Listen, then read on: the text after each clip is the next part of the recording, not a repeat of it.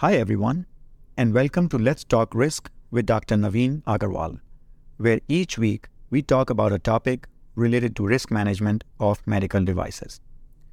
I'm your host, Naveen Agarwal, principal and founder at Achieve, where my personal mission is to help you achieve success in risk management. In this episode, I'm joined by Jayat Moon, who is a quality manager at Terumo Medical Corporation, and Arun Matthew, who is an associate director of risk management at AbbVie. We talk about many different topics related to real-world practice of risk management in the industry, some of the challenges and best practices. We had this conversation as part of a LinkedIn live audio event in front of a live audience. You're about to hear a recording of our conversation. So sit back, relax, and enjoy the show. So I want to get started by welcoming Jayat and Arun.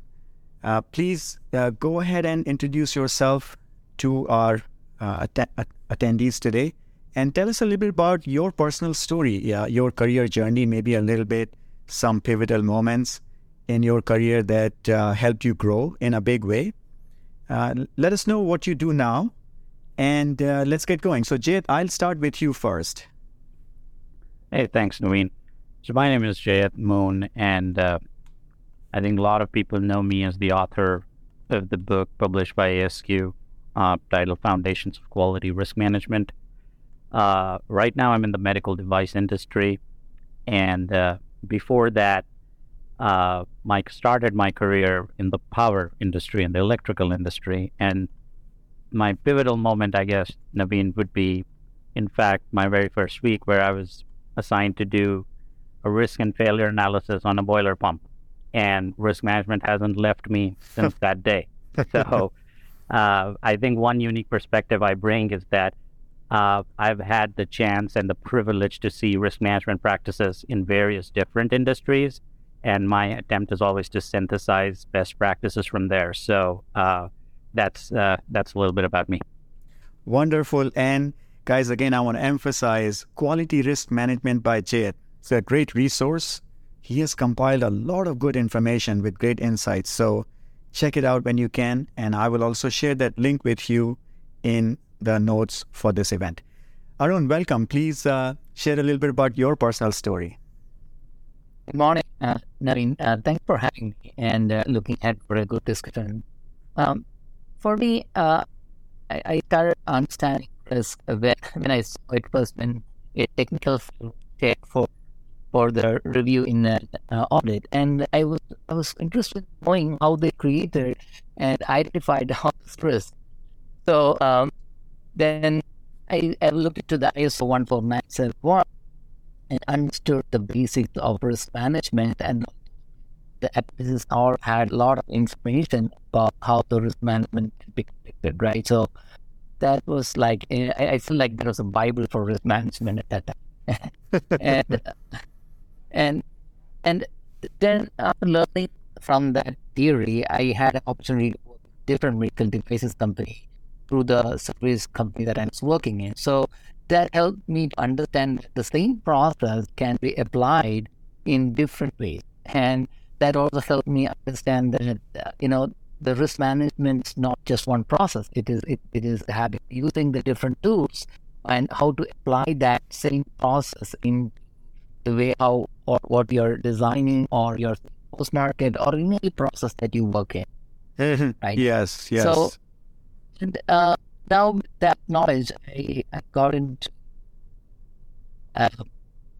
the spine industry, wherein I was tasked with doing risk management for spinal products, and at the time people were not able to understand risk management that well. And I felt like, based with the knowledge, I could create a poetry or show some pictorial ways to explain risk management, and that really helped me to help the team understand what they are looking for when we say failure mode, or like how the each fault can lead into an overall harm and process like that. So I thought with some of the understanding of risk, I started also teaching the other people about risk, and that really helped me gain more knowledge in it, right? So with that experience, I started implementing risk management for bigger organizations, and also like bringing a lot of people into the same process. So that really helped. Now, Perfect. I am in the drug industry, and now what I'm seeing here is that I'm learning about how to implement risk in clinical trials, drug development, competition products, and cybersecurity. But in general, the philosophy of risk management is the same. It's just Yes, the application is different. Yes. So I think you make a good point that risk cuts across the board, right? And different industries, different ways it is practiced, and different ways to communicate about risk. So what I want to start the conversation with you guys, that you have seen risk in many different industries, many different application scenarios. So Jay, starting with you first, just maybe what is your view on the term risk itself? I know sometimes it causes a lot of confusion, and you have looked at it in a lot more detail. What does the term risk mean to you? Yeah. Thanks, Naveen. I think I'm going to take a viewpoint which is not very common, and in some cases, it's not popular as well. As far as medical devices and pharmaceuticals are concerned, the risk is always considered as something which is negative.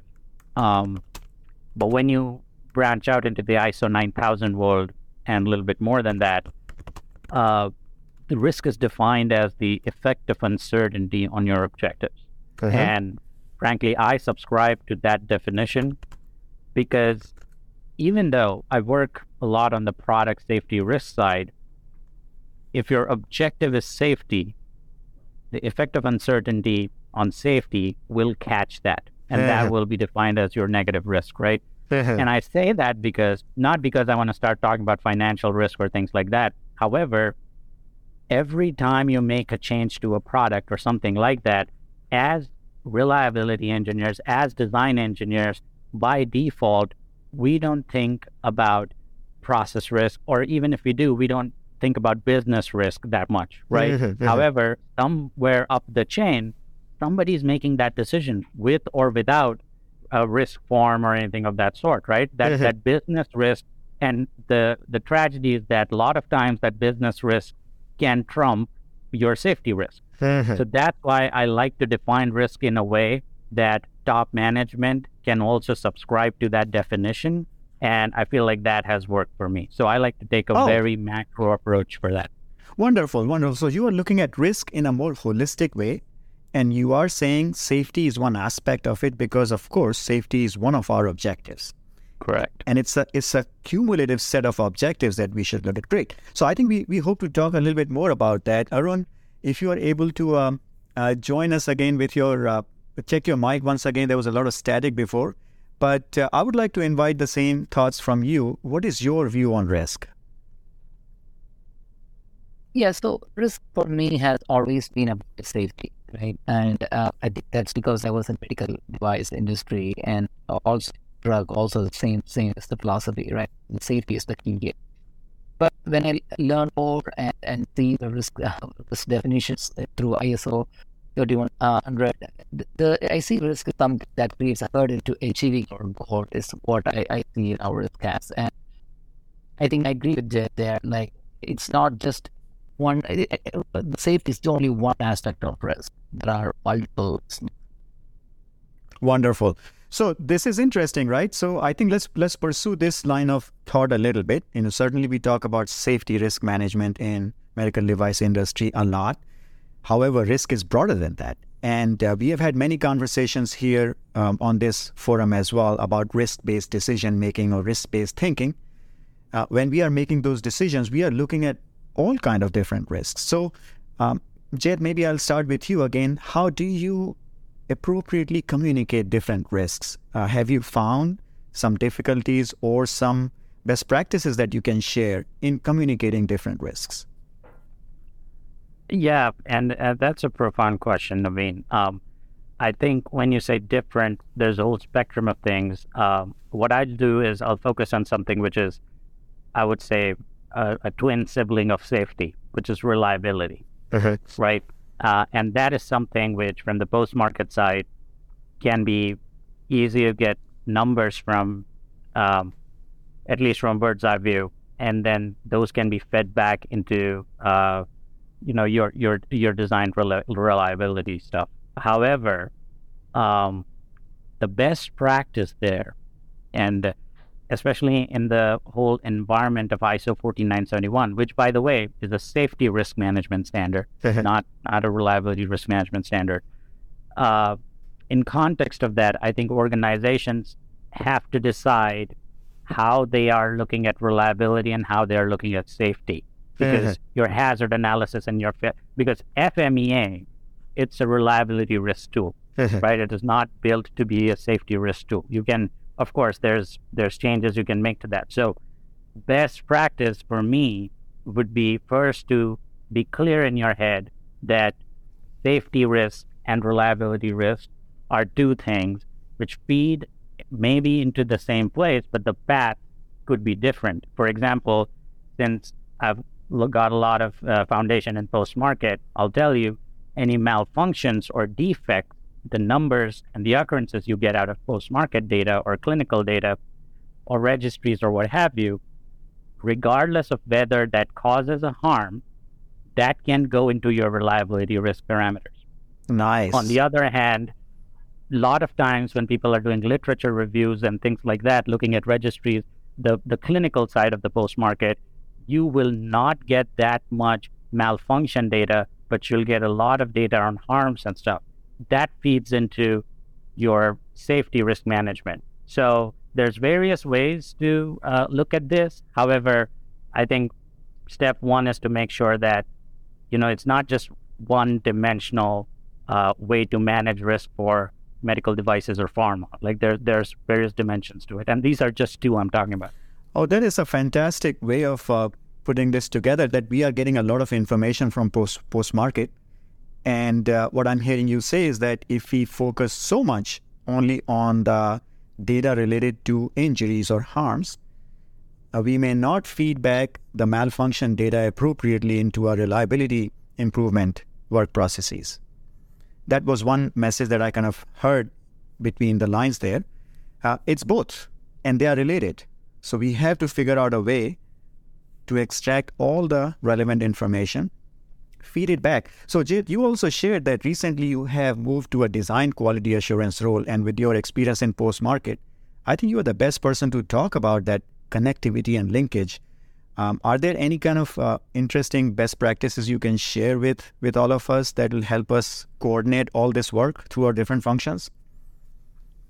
I think one thing I might want to talk about is a lot of people follow the P1, P2 method in 14971, even though that's not an explicit requirement. A lot of companies are carrying out their hazard analysis, trying to semi-quantify or wherever possible, quantify these numbers. And what I'd like to guide people that the P1 number is going to be how you interpret that. Where, is it the probability of sequence of events leading to hazardous situation? Where does your defect lie, or where your malfunction lies, which leads to hazardous situation? The quantification of that number is crucial if you want to equilibrate these two kinds of risk. And then even in pre-validation stages, you can use that number, and you can get to that number based on your verification activities, which comprise of those malfunctions or those defects which results from testing of those particular design inputs, right? So I think that is one space where if companies pay more attention, instead of just qualitatively assigning something, there could be efficiencies gained. Oh, very interesting. So what you're saying is that depending upon how we define the P1, first of all, it's not mandatory, but depending upon how we define it, we have an opportunity to connect the reliability side of the equation with the safety side. Right. Oh, this is great. Arun, I want to invite you also to share your thoughts about trying to link this, post-market design. What has been your experience in finding opportunities to provide that linkage? Yeah, so most of in my career, I have been in the design space. The way I connected with Jay also was through this post-market design actually. And it was very interesting to learn from Jay about how the data, what I create, the design phase, is used in the post-market and how he determines to take any action or whether to ignore the complaint based on the risk what we identify, right? So I think it is very much connected. You are in design phase, you are proactively seeing what can go wrong. And in the post-market, you are monitoring the data to see if actually what you have designed and what you thought the design phase for risk is accurate, right? If there is any change, you have to react to it with some design changes and also or making improvements in the process to address the complaints or the feedback what you're getting. So it's very important to look into the post-market side. And I think the risk management is a key part that goes through all of that, like starting from design to the post-market, that is monitoring through this process to understand how we can react.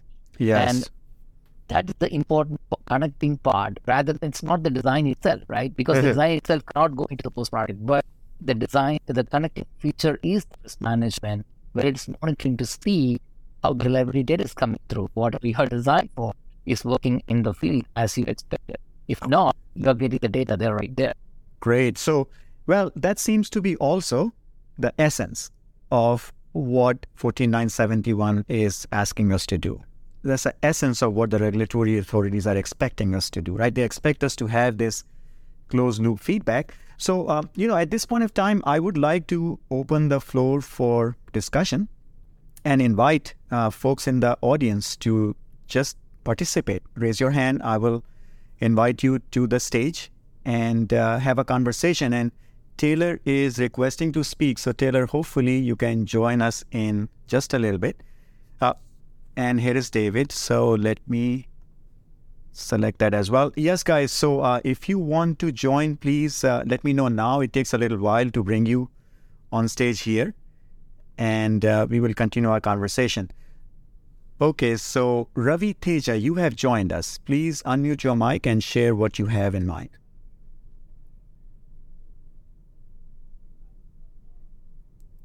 We can hardly hear you, so could you please get closer to your mic?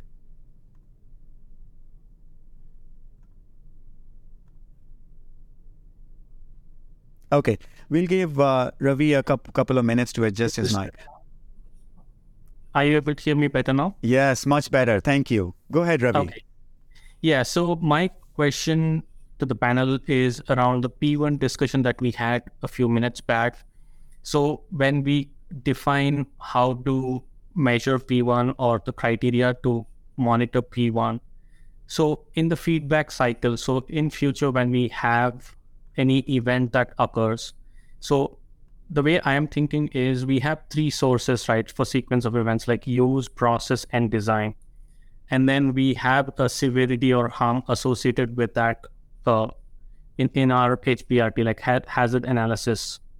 So if an event occurs of a higher severity, and then we want to feed that back into our system, and we know that the fact, most likely it's a use scenario, for example, that a higher severity event occurs. So do we take that information and put it back into our process and design mitigations as well? Or do we just limit our actions to just use scenario? Chet, you want to take that? Hey, I wasn't able to fully hear that. I don't know, Arun, if you were, and if you want to take that, and I can piggyback off what you say. So if I understand the question, basically the sequence of events is coming from three parameters as like the process, use, and design, right? And so how the value for P1 value is connected to the specific, when we change the use, whether only the P1 value can be changed based on that or the overall probability. Is my understanding correct, Ravi? Sorry, so maybe I should restate my problem statement. So what I'm trying to say is, so if I have a higher severity event occurring from, say, a use risk, should I go back and look at my design and process risks as well to mitigate or limit that use occurrence? So should I limit my corrective actions only to use, or should I even consider use and design as well because of the severity of an event? Got it. So my thinking would be is that if the root cause of the problem or the cause of the risk what you identified, if it is from the use, that would be the first thing that I would target, right? And again, if the use error or the use scenario is able to be resolved, then if that can eliminate the risk itself, that I don't need to check into other process and the design part is my thinking. Again, once we do the risk control measure, you can again think about whether this new risk control measure is adding any new design or if it's adding any new process changes, and then there can be additional risk in that aspect. So that will be something you have to check once you implement the risk control. Great. Arun, I'll just quickly add one point to what you said is, and Ravi, it's also very important for us to understand what the initial events are that drive that sequence of events. Okay? And the contributing factors that Arun is talking about could come from multiple different sources. So you have to do all of them as part of your root cause analysis. Ideally, you should find design-related solutions, design-based solutions that minimize the chances of a use error that may lead to that, whether the severity is high or low. So it's really building the full picture, starting from design, process, use. You can do up, bottom up, or you can do top down. You could do that. So, certainly a lot more complicated discussion we can do on this topic, Ravi. I hope it gives you a perspective that you have to look at the whole picture, right? Not just one or the other. With that, I'm going to invite David. I know you have been waiting patiently. David, please unmute your mic and share what you have in mind.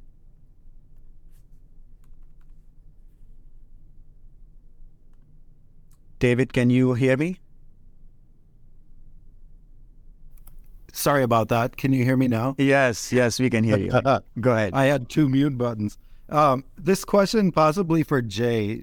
Jay, you made a comment about, for example, if safety was one of the objectives, later on down the road, possibly at a different stage of the process cycle, changes may be introduced. And so there may be business risks or other risks that are potentially introduced because of those changes. Would you say that at this point, there's potential competition between safety risks and the business risk? And if so, is it also possible that there's a lack of communication up at the upper levels or a lack of understanding potentially of either the risk itself related to safety or potential interactions of the risks? Thank you. Yeah, David, that is such a good question. And you're absolutely right. These risks compete all the time.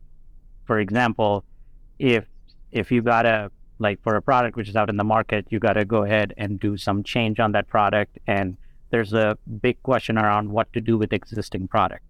In that case, you have a business risk because that product may not be going to the customer directly, but there's various treatments that can be applied to that risk. Like, what do you do with that product? And then safety creeps in, because if one of the mitigations to that business risk is that, okay, we use the product, then how do you reconcile the fact that the patient may be ending up using a product which is less safer than your newer product? So these compete all the time. And you're also right on the second aspect, that the understanding of the technical details of the safety risk decreases as you go up the chain. And I think really good leaders, really good top management personnel, they take time to fully understand what that technical safety risk means. Faster decisions where you don't understand that, or you want to be paying more attention to the financial aspects, less attention to the safety aspects, especially in the medical device and pharma industry, that is a recipe for failure. So at the end of the day, like net bottom line, safety should be your number one priority. However, the people who are actually tasked with making those bigger decisions around disposition of some of these things may not fully understand that, but they need to take time to understand that and put safety before the business risk. Like, that is my personal opinion. Great. Thank you, Jayed. I have 3 more guests here, so I'm going to continue. Jason, I think I had you come first, so please unmute your mic and share what you have in mind. All right. Thank you very much. And Arun, it's good to hear your voice again. I worked with Arun a number of years ago. As an HR professional, I'm thinking of risk more in the human-centered thing. And I think oftentimes we have almost like a homo economicus problem, right? Where people don't always behave and follow procedures and policies when they're interacting with the product and our processes. So my question is, how do you guys, get into discover competing priorities, or, when people may be, pushed or have other reasons to not follow a process, or things that our quality professionals will write these great processes, but they're not always followed. How do you guys see under the covers, right, to see, what's really going on and discover that risk introduced by the people? Interesting. Arun, you want to take that? Hi, Jason. Nice to hear your voice too. And this is a very interesting question I've not much thought about, but I think this is one thing I was also saying in the earlier in the talk, is that it's all about the risk, what is defined to you, right? So in the case of a quality professional in medical devices, his main concern is a patient safety, right? If you are focusing on a clinical trial, then the patient safety and data integrity is something that you are keen on. And in the case of an HR, might be the interesting risk is that, are the employees following the process? And if not, what is the risk of that, right? That's where I would see like my overall risk is, and then try to see what are the risks that arises if the employee doesn't follow something, and then try to see the severity of that. Mm-hmm. And what you're saying is that in an organization, we have multiple factors and multiple considerations. That's why Jayed's initial point about objectives becomes important, right? All of these objectives are important, not one or the other. And when HR is concerned, I think employee engagement, employee satisfaction, that's also very important. So I guess the point here, as risk professionals, we should be aware of all these multidimensional aspects of risk management and help our management make the most optimal decision in a given situation, right? It's a team effort. So let me now invite Vikas. We have so much discussion today, guys, and I love this, and we will continue because I want to make sure you get your questions answered or your comments. So Vikas, go ahead, unmute your mic and share what you have in mind. Yes, thanks for this opportunity. My question is related to those sequence of events or the hazards which are very much random in nature. For example, electromagnetic interference. So for this instance, what are the simplest steps to quantify the severity and occurrence probabilities, especially such kind of random events? Okay, Jayed, you want to take that? Yeah, so I think 14971 identifies electromagnetic energy as a hazard.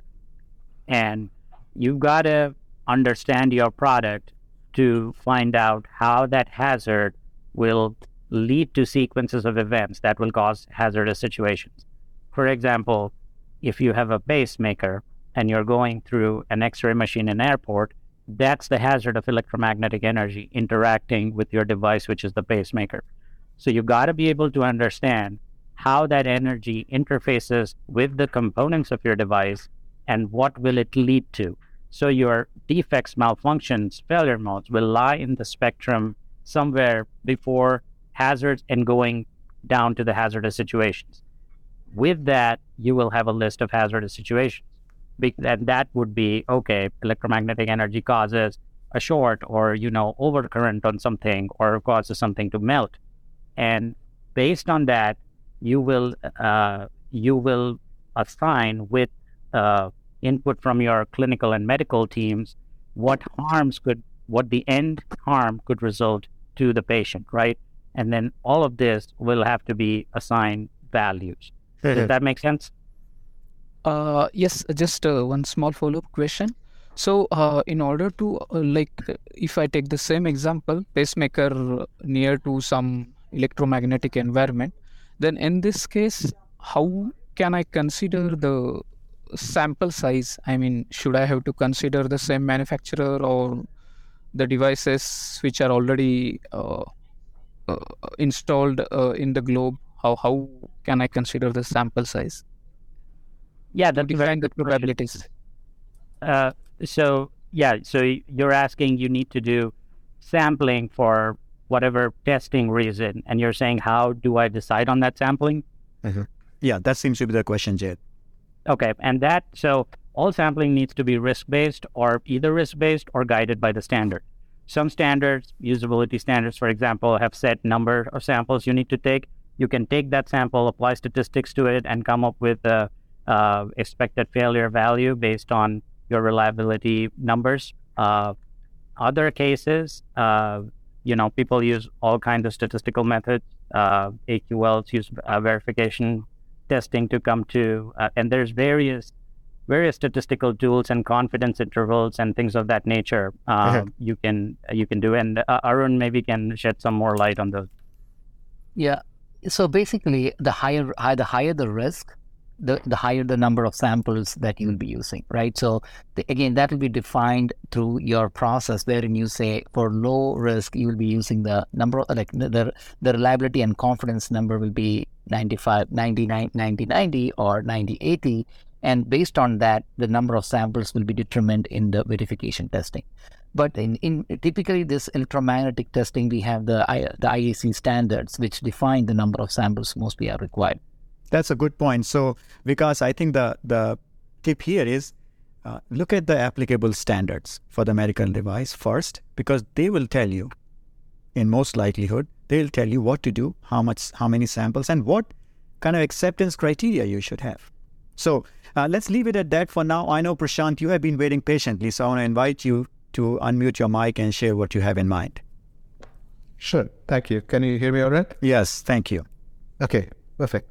Hey, so in this conversation so far, I think we haven't really touched upon the residual risk or the concept of residual risk and how far risk mitigation is necessary.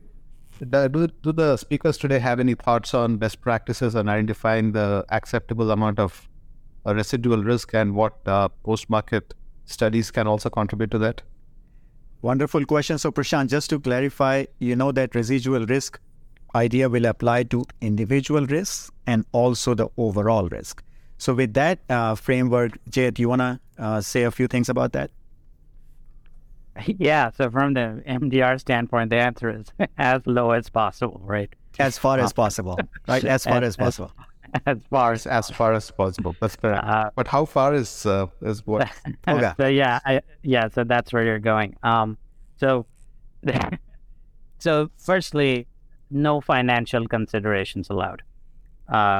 So that's the European rule.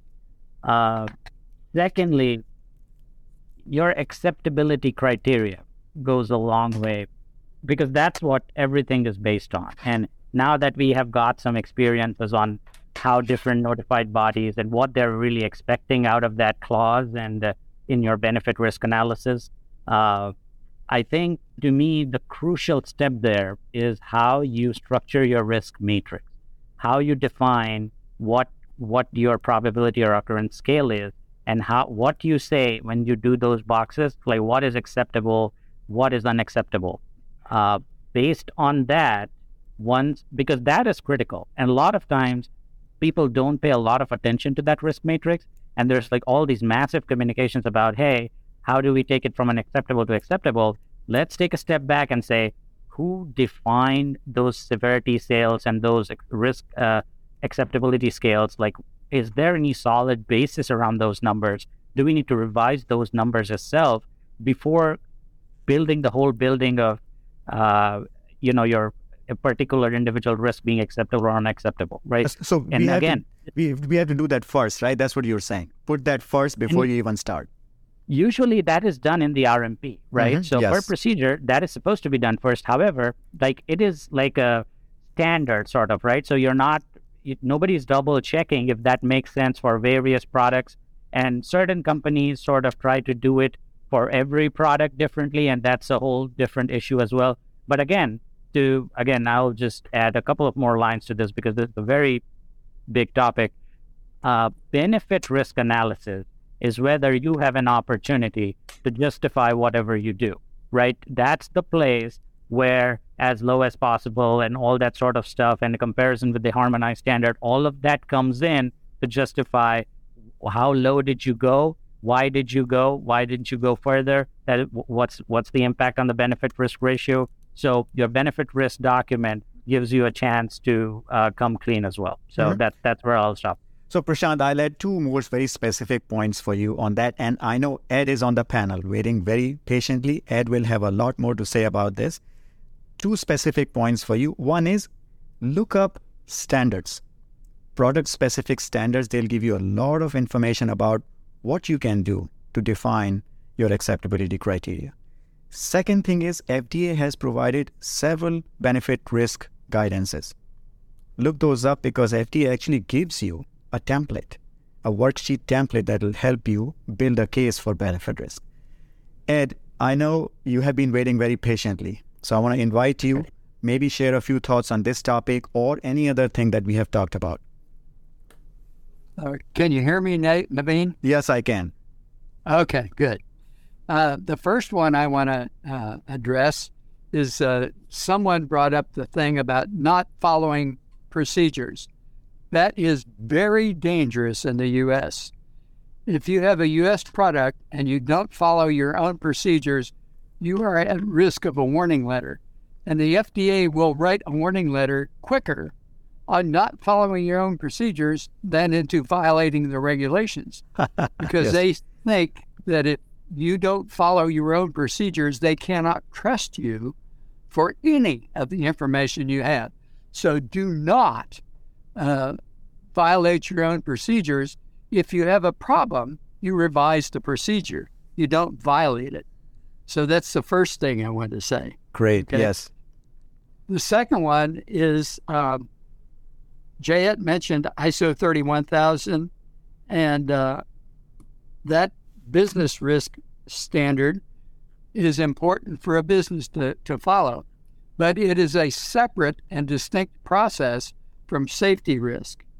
And somewhere up the chain, after the two standards have identified issues, the management makes a decision about which way to go. But you never want to trump safety with cost, and that's kind of where the Europeans brought up the issue of ALARP, which, interestingly enough, as low as reasonably practicable, was put in the standard at the insistence of the Europeans. And then they turn around and take it back out. But really, and Jayet pointed this out too, where you make decisions on cost is really in the benefit area. Because if you have to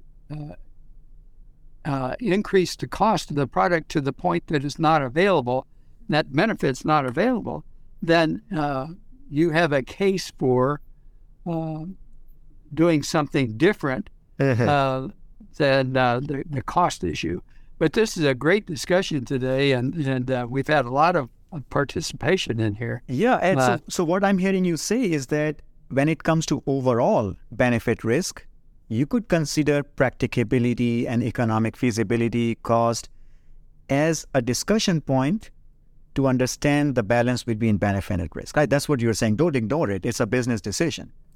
Well, the point is, if you have to increase the cost to the point that you can't manufacture the product, Correct. then the benefit's not available to the patient. Correct. So that's the trade-off that, and pharmaceuticals addresses the same thing, and ICHQ9 is the benefit to risk comparison there. As non-availability of product is not acceptable if there is a major benefit to that product. Got it. So again, guys, excellent discussion today. Thank you so much for participating. Jayat and Arun, I want to thank you and give you an opportunity to share some closing comments. Arun, you want to go first? Sure. No, I think, thank you. I think this is a great event wherein people can come and learn and also discuss risk, right? Because in some instance, in your organization, you are the only person who knows the risk, and it's very hard to connect with somebody who's in the industry, who knows more and also understand some of their ways of thinking. So I think this is great. Thank you for having me, and I think it could be a good discussion. Thank you. Thank you, Arun. Jayat, please share your thoughts. Yeah, I just wanted to thank you, Naveen. I think this is a great forum, and the audience is also, on a expert level, right? So we get very good questions, and it's a very enlightening discussion, and especially for the time we are here and the knowledge we're getting out of it, a lot of value for your money, right? So this is a great forum. Thanks, and thank you for everybody else for listening to me. Thanks, guys. And I will make 2 key points here. First one is our main goal here is to connect people. So guys, if you didn't know, you can connect with anybody in the audience directly, even if they are not your first degree contact. Second point I want to make is that we are not going to solve problems in a deeper way, right? We are trying to create discussion, conversation, and connectivity with people that you can follow up for more detailed conversations. And we'll have, some other ways to share more detailed information and really actionable insights with you. But this forum is more about having a general level conversation and creating relationships. Having said that, we are going to meet every week, 11 a.m. Eastern on Fridays. If you cannot join, I will prepare recordings. And in fact, I've been publishing them on my newsletter. You can find the link to my newsletter in the featured section of my profile on LinkedIn, if you're already not on that. So you will have access to these recordings with some highlights and key points. And I appreciate your participation. Stay engaged, come and join these events as much as possible. And if not, watch those recordings and share your thoughts and comments. With that, guys, I want to thank you for attending again. Let's connect once again next week and build these relationships with each other in the industry so that we can collectively enhance our capability in risk management. Thank you all. Have a good weekend.